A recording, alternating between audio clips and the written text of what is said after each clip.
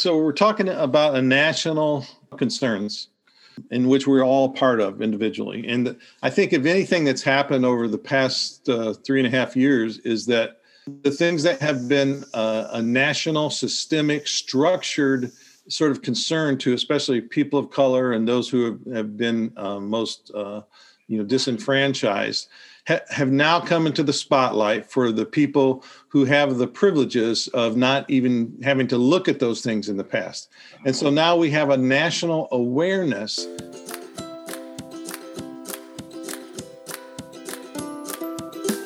Welcome to Piecing It All Together.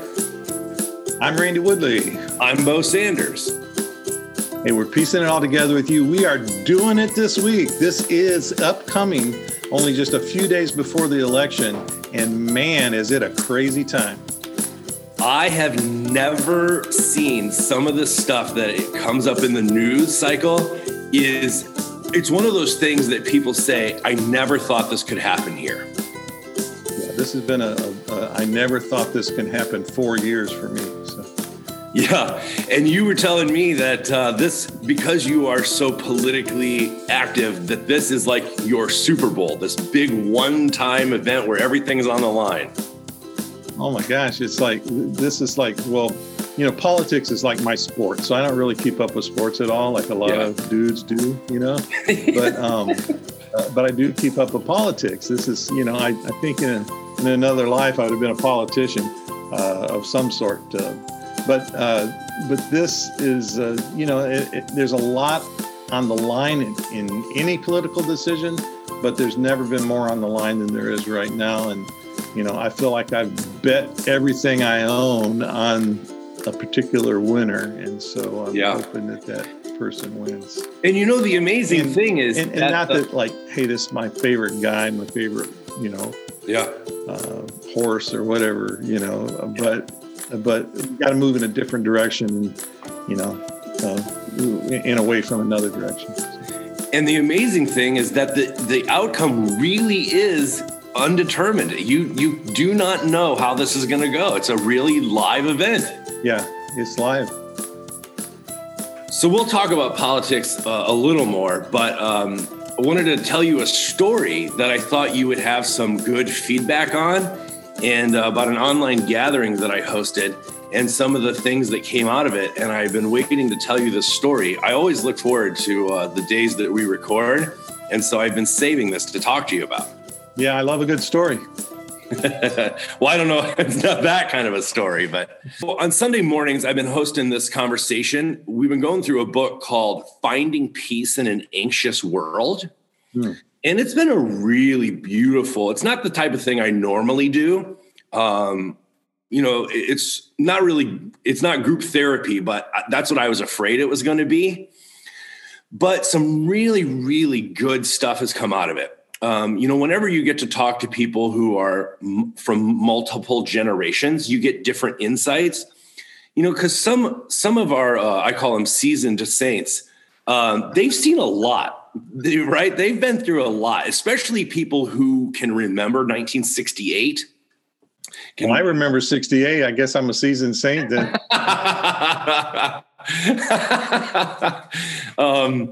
And Woodstock and Watergate and, some really big crises, Vietnam. And so they just bring a really good perspective, but also to have some younger voices who are really plugged in and sort of bring an awareness of, like a mood. They often see it coming before those of us who aren't really, digitally connected.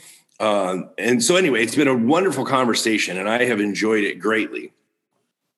In our final week, we had finished the book, but I wanted to integrate it with Shalom in the community of creation. So I brought some quotes. Yeah. So I brought some quotes from your book I brought a series of questions, and I basically said, and we can go through these 4 questions, but I basically said, when this election is over, no matter who wins, will we have peace? And the obvious answer is no. because we live in such a polarized moment that even if we get 53% of people vote for one person, that means like 45% of those who voted for the other person are going to be upset. It doesn't really matter which way it goes. It doesn't fix what ails us, right? So it's deeper than that. Yeah. So I think that really provided the context for the rest of our conversation. So then I started asking some other questions. One was, if coronavirus were to just magically go away, right? Just magically disappear, does that fix our healthcare industry? And of course, the answer is no. In fact, coronavirus has exposed some real flaws in our medical setup. Exactly. And you're asking rhetorical questions, so I know you're leading to somewhere with this. So. All right. So we've got two questions. That's two. No. Okay. Yeah. So then my third one was, if quarantine is over and we go back to 2019 or 2018, do we have peace in our economy, in the economics? And of course, that answer is no. I'm guessing no. Yeah. Because the disparity that was present before this has only been highlighted and accentuated. It's actually gotten worse. That's right. During this time. Now, my last question was about the environment. Ecologically, if all of this, so let's say the election goes well, the virus magically disappears, the economy rebounds, do we have peace environmentally? Hell no. Right. So it was actually a fascinating way to end our sort of online gathering, was to say that all of this stuff that we really focus on and deeply long for, but even if we were to get it, does not get to the root of the problem. Oh, I also said about police reform and racial strife. So that was a fifth category. Okay, good. And so in these 5 areas of politics, the economy, the environment, our medical setup, and race, those 5 things, even if we got the thing that makes the evening news, the headline that draws the spotlight, even if we fix that one thing, we haven't addressed the root of the problem. That's right. So that was a really eye-opening thing. And so then it led to a second conversation, which is, how do we move towards the type of connectedness and possibility for everyone having a chance to flourish or prosper, right, for the common good? How do we close the circle more than we can? Right. Yeah, close the gap. The equity gap. Yeah. The equity gap. Yeah.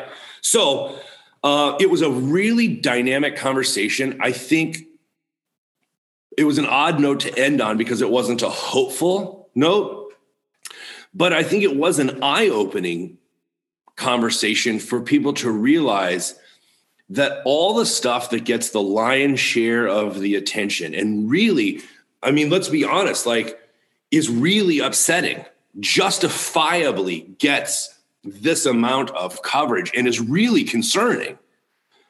But even if that issue were to go away or get fixed, or we were to revert back to a couple of years ago, it still doesn't bring about shalom. It doesn't bring about the peace of the connection where everyone can flourish and prosper. Okay. Yeah. So that's the story I've been waiting to tell you, because I think that if we went through those 5 issues, and we don't have to touch on all 5 of them, but there's something in each of them I would love to pick your brain about. Yeah. Well, the thing that would be really interesting is to see if anybody comes back online with you next week.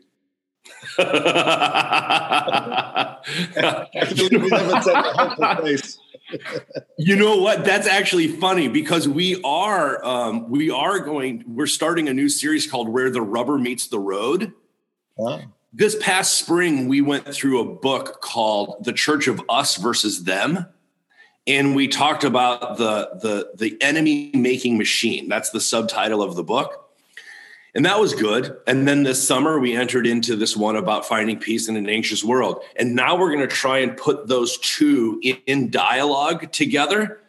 And so I don't know if anybody's going to come back. So I'm actually really excited about it. So what I asked is that everybody send in an article that or a video or something that inspired them. Then we can all read it or watch it and then come together and talk about it and say, but what does it look like practically on the ground in our concrete lived experience? What do we do?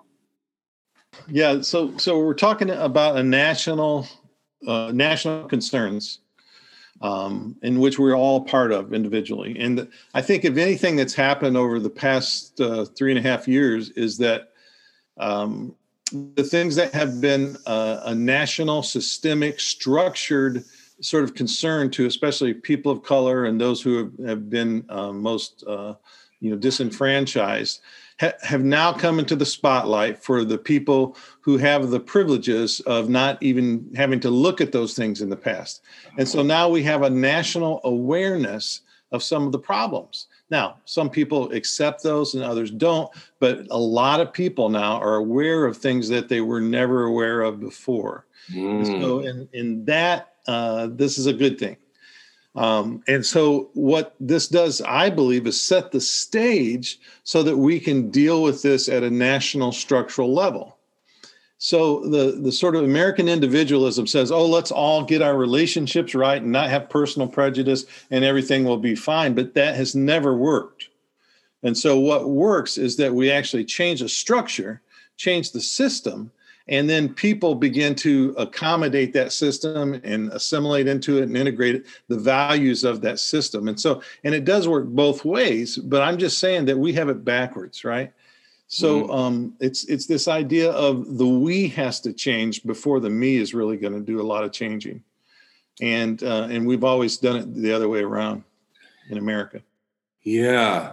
Boy, that is ringing true as I sit here, because the resistance that I have seen to each of these topics that we're talking about really does center around a conception of the individual, where that takes priority. It's primary. It's first. And that's in everything. So that's whether I'm not racist, or I have freedom to not wear a mask, or we have to go to church, or whatever it is. It doesn't matter. I worked hard for everything I have. They can work hard too. So, right. It is to me will be the perfect time, especially if Trump does not get reelected, to have what I've been calling for years, which are national listening conferences. That we have a number of well-known national peacemakers, folks of the caliber of Jimmy Carter and, Dalai Lama and others who are sort of like at that level, right? People who from a number of different representative groups, and they sort of go around with the local people of stature in those areas. And these are people who, from all those categories who've been disenfranchised. And that we draw people together and we give an incentive. It's a national education program. We give an incentive for people to come and just listen to the stories. Now, laced into that, you have some top sort of like stories, because as human beings, we love story. We find ourselves in the story. And so you show the story of some of the personal relationships being healed and what the goal might look like, in one way. And that we do that across the whole nation, and that we just take a year or two and we have listening conferences. And with that, then the first time a lot of people, most people will hear Native American story for the very first time, from their own perspective. So I think that's the kind of thing that I would like to see, and that's the kind of thing that I think could eventually heal our nation. And so, that's the best solution that I can come up with on a national level. But we also have to be having regional and local kind of working groups with this going on too. Now, I've seen this happen. You know who used to do something like this? Billy Graham. It was a different content. These were his evangelistic crusades, but he employed local groups, regional groups, and national people to go around and do this thing, right? For his quote unquote crusades, which is one of the most horrible words around. But that same kind of strategy can work in healing America. And there's nothing I would love more to see people begin to talk to each other and heal. Just one thing about story. There was a video that came on, and I think it might have been CBS, but I can't remember for sure. It was called Finding David Wilson. Okay. And it was about a story about a white guy in Pennsylvania or New York, I can't remember which, whose name was David Wilson. And he had found out that his family owned slaves, owned people who were enslaved a number of years prior, of course. And he goes back to, I think it's South Carolina. Don't hold me, to these particulars. Yeah. And he finds another guy about his age named David Wilson, who is a descendant. And these two David Wilsons get together and they talk and they create relationship. And it's sort of and I don't know, how far it goes or what goes on, but it was a very touching story.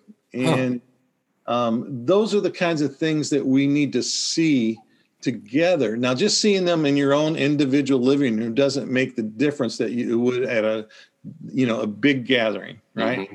All experiencing it together. Mm-hmm. And so this is what I would like to advocate for is, at least 1 year that we set aside, as a national healing time for healing and listening conferences. So. Oh, man. The two things that really resonate with me in that is what we're doing now clearly isn't working and is only inflaming the problem. So we can't keep investing our energy and our time and even our words in the same way that we have been. We're digging a deeper hole. So I love the idea if somebody could provide leadership and facilitate just spending our time a different way, right? Putting our energies into a different configuration, because it can't go worse than it's going now. Yeah. And if there's anybody listening who actually could support such an event, I would definitely change everything in my life and put my effort into it for the next several years. But, the thing is that, I'm just a poor native guy who has no money. So, I'd like to see this vision happen and find the people who would collaborate in such a vision. But we need backers, of course, for something like that. Yeah. The second thing that catches my attention is we all know that there is an increasing problem with, they call them echo chambers, because social media is self-selecting and you can mute people or unfriend people if you don't want to hear what they have to say. And so we've created a self-reinforcing echo chamber where we're only hearing perspectives that we already agree with. This is a humbling to say, I need to hear from people who I don't know that I agree with ahead of time. And so there would be such a massive and radical redirection of our energies to get out of our echo chambers and our self-reinforcing silos to say, I want to reach across the aisle and I want to hear from people whose experience of being human has been very different than mine. Yeah, and there'd have to be some kind of incentive to get people there who would be would say, oh, well, this is just a bunch of liberals wanting to, brainwash me or whatever. So there would have to be some kind of incentive from the United States, like probably on your taxes, some kind of, 5% tax forgiveness for attending and being involved at your local meetings and your national meeting or something like that. Whoa. That would take so much coordination. But like I said, what we're doing now clearly isn't working. So we can't continue down this road. Well, we can. And if there's anything true about the history in America, is that we will continue to march down the road of oppression as long as we are able. So the only way to disable that sort of particular partisanship and worldview and everything is to incentivize doing something different. That's the bottom line. So the us versus them mentality in our politics is a massive problem because our politicians aren't actually representing us. They are playing team loyalty so that they don't get primaried, and they're accountable not to the people that they represent, but to the lobby interests of big money. Mm-hmm. So our politics are in real danger. Yeah, our healthcare. I mean, that's a pretty easy fix. There's easy fixes to all this stuff, right? It's not as complicated as we think. It's complex in that there's a lot of moving parts. But when John McCain was doing the primary against George Bush, you remember that time? Mm-hmm. He was one of the things he was doing, and I'm not, John McCain, I respect him at lots of different levels, but also I don't in others. He was a human being and he was a Republican, and sure. he had his views that were different than mine, but I still can respect the man. Sure. To a degree. But he was running on campaign finance reform. Yeah. And the problem is that you can't get a voice in there that's honest enough up to the level that needs to make change that will run on campaign finance reform. But there's lots of proposals that are out there. There's lots of people who have been down this road before, and it's pretty simple what has to happen to get money out of politics. But the point is that in this country, you have to have a grassroots movement enough to empower people to tell them, we will no longer vote for you if you don't do this. And that's sort of how it has to happen. And we certainly get a lot of practice protesting in the last few years, haven't we? Yeah. And lots of people for the first time have entered into that arena, people who have never participated in that way before.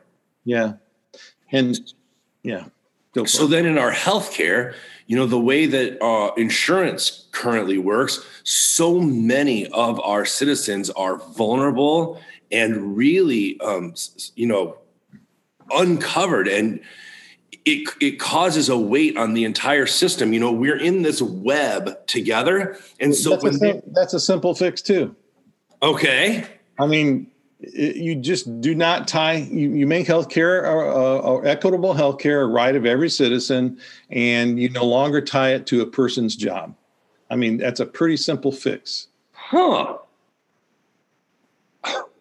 And we've seen politicians, this is Elizabeth Warren, Bernie Sanders, and others who have all the statistics to back it up, who've been floating this, but then there's and I don't think people are really, there's any fear of socialism here. Right. But this is the bugaboo that, that Trump and his minions dreamed up to say, they're all socialists. If you believe this, it's socialism. It's, as if socialism alone is such a bad thing. And it's going to lead to communism. And of course it has in countries like communist Canada and communist Denmark and, communist France and England. Yeah, it's really. I know it's a scare tactic and a boogeyman. All right. So then we have the economy. And that even if we were to return to our 2019, 2018 economy, it does not fix the growing disparity that is causing so much of this cultural conflict and social unrest. Yeah. And so, and the economy is directly tied in to the environment, right? To what I call the community of creation. So let's talk about those together. Okay. So the first thing that we have to do is to secure national rights for the earth. We have to convey rights of personhood to the earth. Corporations have rights of personhood, but earth does not. The earth, which supports those corporations, does not have rights. The fastest way to stop the abuse in the environment is to give earth rights, right? And there are lots of organizations that are working hard to do that and have plans. There are whole countries like Bolivia and Ecuador who have done that. And there are even cities, and I think Pittsburgh, I heard maybe one of those cities, that Pittsburgh, Pennsylvania, who's given the earth in their area human rights. And so that's the number one thing you have to do to fix it. Then what do you do? So one, because we've been a corporatocracy for so long, we have to de-incentivize these sort of large corporations to the point where they no longer can influence politics, right? And so we've already taken care of that by doing away with lobbyists, basically. So we lobbyists are not allowed to take up like 3 out of every 5 visits at politicians' offices anymore. You have to somehow put a stop to that. These things are all tied together, by the way. And then you have things like the Green New Deal, or you have Joe Biden's plan, which is moving in the right direction. I don't think it's as comprehensive as the Green New Deal, but now all of a sudden, all the jobs have to do with the green economy, right? And you begin to change this, and you're putting people to work, and all of this. I think this is not a bad plan that he has. It's moving in the right direction. I don't think it goes near far enough, but it's moving in the right direction. And so, I think these are fairly easy fixes too. People who need a job, by and large, don't care what kind of a job they get. Like I'm speaking right now for 3 of my 4 children are unemployed or underemployed right now, and they'll take anything, right? And so, and I'm sure a lot of people feel the same way, and they would love to be able to do something that helps the environment in some way, helps us move towards those goals. Oh boy. FDR, when he did his New Deal, how he paid for it? No. Yeah, he went to the Rockefellers and the Gettys and all of those folks, and he said, guess what? You're going to pay for this thing. And they went for it. So we go to the Microsofts and to the the Googles, Amazon, and and the Facebooks, and all of those folks, and we say, including the oil companies, et cetera, you're going to pay for these things, and if not, all hell's going to be released on you. And so they're making billions upon billions upon billions of dollars. They need to give back to the people that they've been taking so much money from, and I'm sure they can get some incentive along the way that's non-financial. And some of those probably need to be broken up. These are monopolies, right? But that's for people much smarter than me to think about. So, so we get them to pay for it, so that the American taxpayer is not having to shoulder the burden of having been taken advantage of for so long, and then having to be taken advantage of longer to fix it. Randy, honestly, this is as hopeful a conversation as I had wanted, but now we come to a really big one, which is, even if we were to do something with police reform, and by the way, I am just convinced that one of the reasons policing is so dangerous in our country is because of our gun culture, and no one wants to talk about that. But even if we were to fix the policing that makes the evening news, we haven't fixed the racial tension in this country. Right. So the whole justice system is set up for a particular person that is a wealthier white person, right? And the criminal justice system, including the whole judicial system, prison system, and the policing system, law enforcement, is set up to favor white males. And so I think, again, there's a number of things that can be done to fix that. I really believe what Biden says when he says, you know who hates dirty cops as much as anybody? Cops who aren't dirty. But they have to form that blue wall, right? So we need to somehow get behind that. We need to do police reform. We need to do criminal justice reform, and we definitely need to do prison reform. So all of those things also can be done. There's a lot of experts who've been writing about these things for years. We need to do away with our private prisons. We need to decriminalize the small drug user penalties and instead make rehab affordable. And rehab, everybody thinks, oh, go to rehab. Do you know what? It costs a lot of money. I'm talking about a heck of a lot of money to go to rehab. And most people can't get in and their insurance doesn't cover it. And so this is not a friendly system for people who want to get help. Wow. So we need to look at that. What's the other thing? We need to sort of create incentive for Black and brown people to have more influence in the criminal justice system than they do have right now. Yeah. Yeah. Well, listen, I love change the race system. What's going to change the race system? Back to the first thing I talked about, the listening conferences. When you hear stories like, I think it was called Finding David Wilson. When you see stories like that and you see healing taking place between two people and then maybe two families that are really of the same family, and now they realize it, that changes people's lives, right? So there's the people sort of north of the Mason-Dixon line need this as much as the people south of the Mason-Dixon line. Now, I've lived in both. I'm immersed in both. And I understand there's no adage in the South, right? And that is, in the South, they love the man and hate the race, talking about white people, love Black people. Love a Black person, but hate the race, right? And I don't want to mischaracterize. There's a lot of progressive Southern people who don't feel that way, but this is the old adage, right? Okay. And that is, I can get along with this guy, David Wilson. Let's just use that name when we're using it, because at work we work together, and sometimes we trade our sandwiches and lunch boxes, and he likes to go fishing for catfish just like I do, and hunt, and he eats greens and butter beans and cornbread just like I do, and it's sort of a hey, well, this, and the idea is, well, he's not like the rest of them, right? I've heard this. Not one of them, right? But in the North, they say they love the race and hate the man.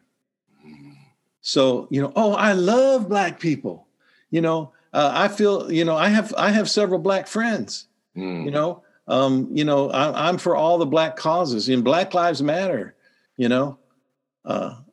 but don't let me get that close, right? Don't let my daughter spend the night at your daughter's pajama party, And so this is something that we all need. This is not just a problem endemic to the South. This is something for all of us. And we all have our different kinds of prejudices, whether it's, for LGBTQ, whether it's for just women and men, whether it's racial, whether it's immigrant and the people who have been here a little longer. I was going to say immigrant and older immigrants. All of these things, we need to hear these stories. We need to see the healing. We need to have listening conferences so people can actually kind of learn to love one another again, right? So, and when I say again, I mean that, that at one time we were all one race. and we still are. It's just that we've created these social categories, right? These, different races. So we need to be one family again. We all come from the sort of, same place. We all come out of North Africa, kind of central North Africa, actually. We all are relatives. We're all related to one another. And in terms of the environment, we're related to everything else too. And it doesn't matter whether you believe that in a, like an evolutionary sense, or what's the conservative kind of approach? Intelligent design, or whatever. The truth is that we share, like, I think 60% of a daffodil's DNA, so 80-90% or something of a chimpanzee's DNA. So we are related. We're made from the same kind of stuff, whether you believe in intelligent design or evolution or whatever your myth is that you believe in. We're all related and we're all connected to each other. And so, we have to become relatives again. That's the whole point, is so that we can become relatives once again. Beautiful. Beautiful. Hey, we wanted to close with a couple book recommendations. You have a book you want to tell people about, and I have one that I want to recommend. Yeah. So this one, I'm reading my first graphic novel. Yeah, I love graphic novels. Yeah, I've never read one before. It's really fascinating because, like, all of a sudden I'm halfway through the book.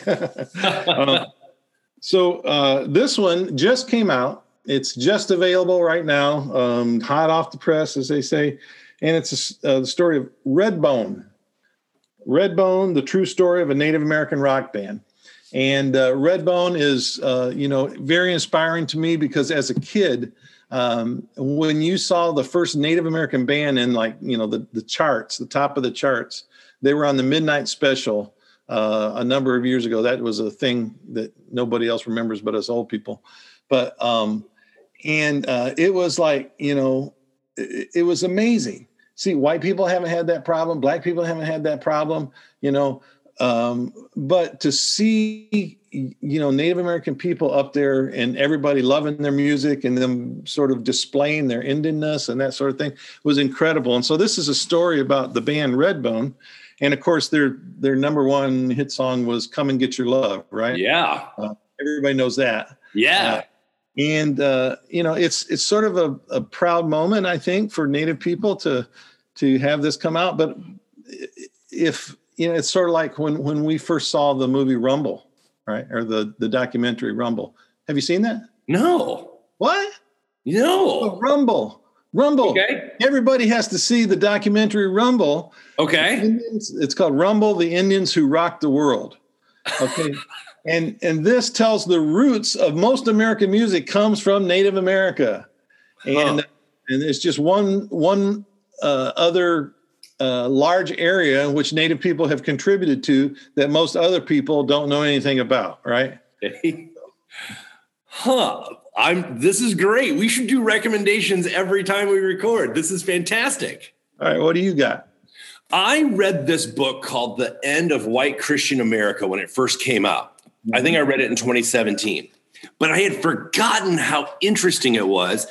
And I had an Audible credit, so I got it on Audible, and I've been listening to it as I bike because I've recently started biking.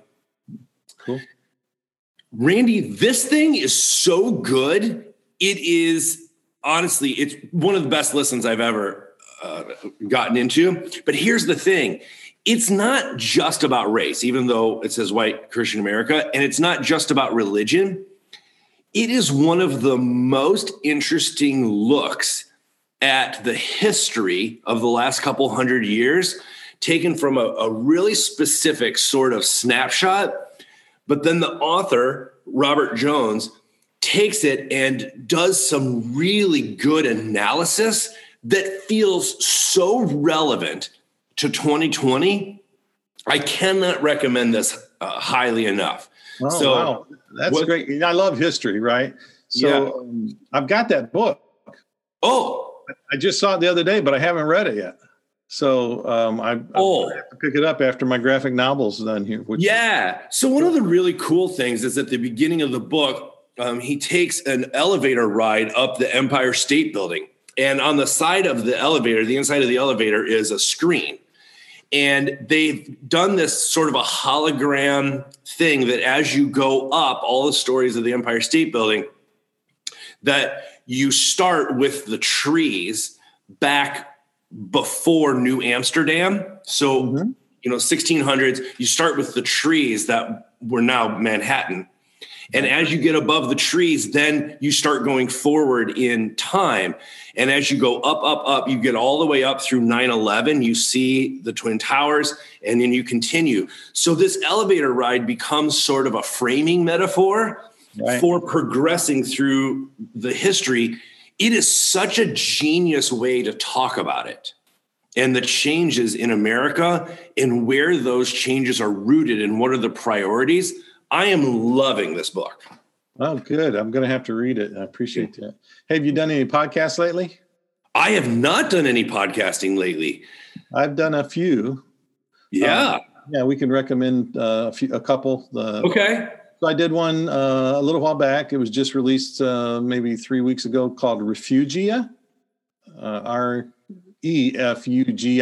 Refugia. So that was kind of good. And, she doesn't have a whole lot out, but she has real quality. It's kind of like On Being with Kristen Tippett. Yeah. Okay. A version like that. And then the last one I did, which I really, really enjoyed. I think it's definitely probably the best thing I've ever done as a guest on a podcast is with Circlewood. They're called Earth Keepers, a Circlewood podcast. And that's at circlewood.online/earthkeepers. And that one was called Indigenizing Our Worldviews, a Native Vision for Earthkeeping with Randy Woodley. And Forrest Inslee was the host. Forrest Inslee, who is related to Governor Jay Inslee in Washington. Oh. And that was just a really enjoyable podcast. And I got to say some things in that I probably have never said before, and it made me think. So I really appreciated the questioning that went on there. So I'd highly recommend that for people who are especially interested in the whole community of creation. All right. Well, listeners, I will link to that in the show notes.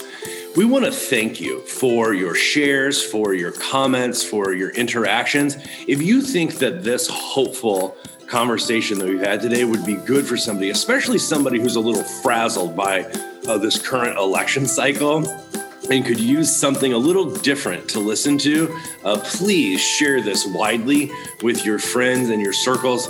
We are grateful for our Patreon supporters who continue to support us and make this possible. And we want to say thank you. If you'd like to support us on Patreon, we're at Piecing It All Together, and that's PEAC, Piecing It All Together. Yep, and we will see you on the other side of the election. Great. Peace out.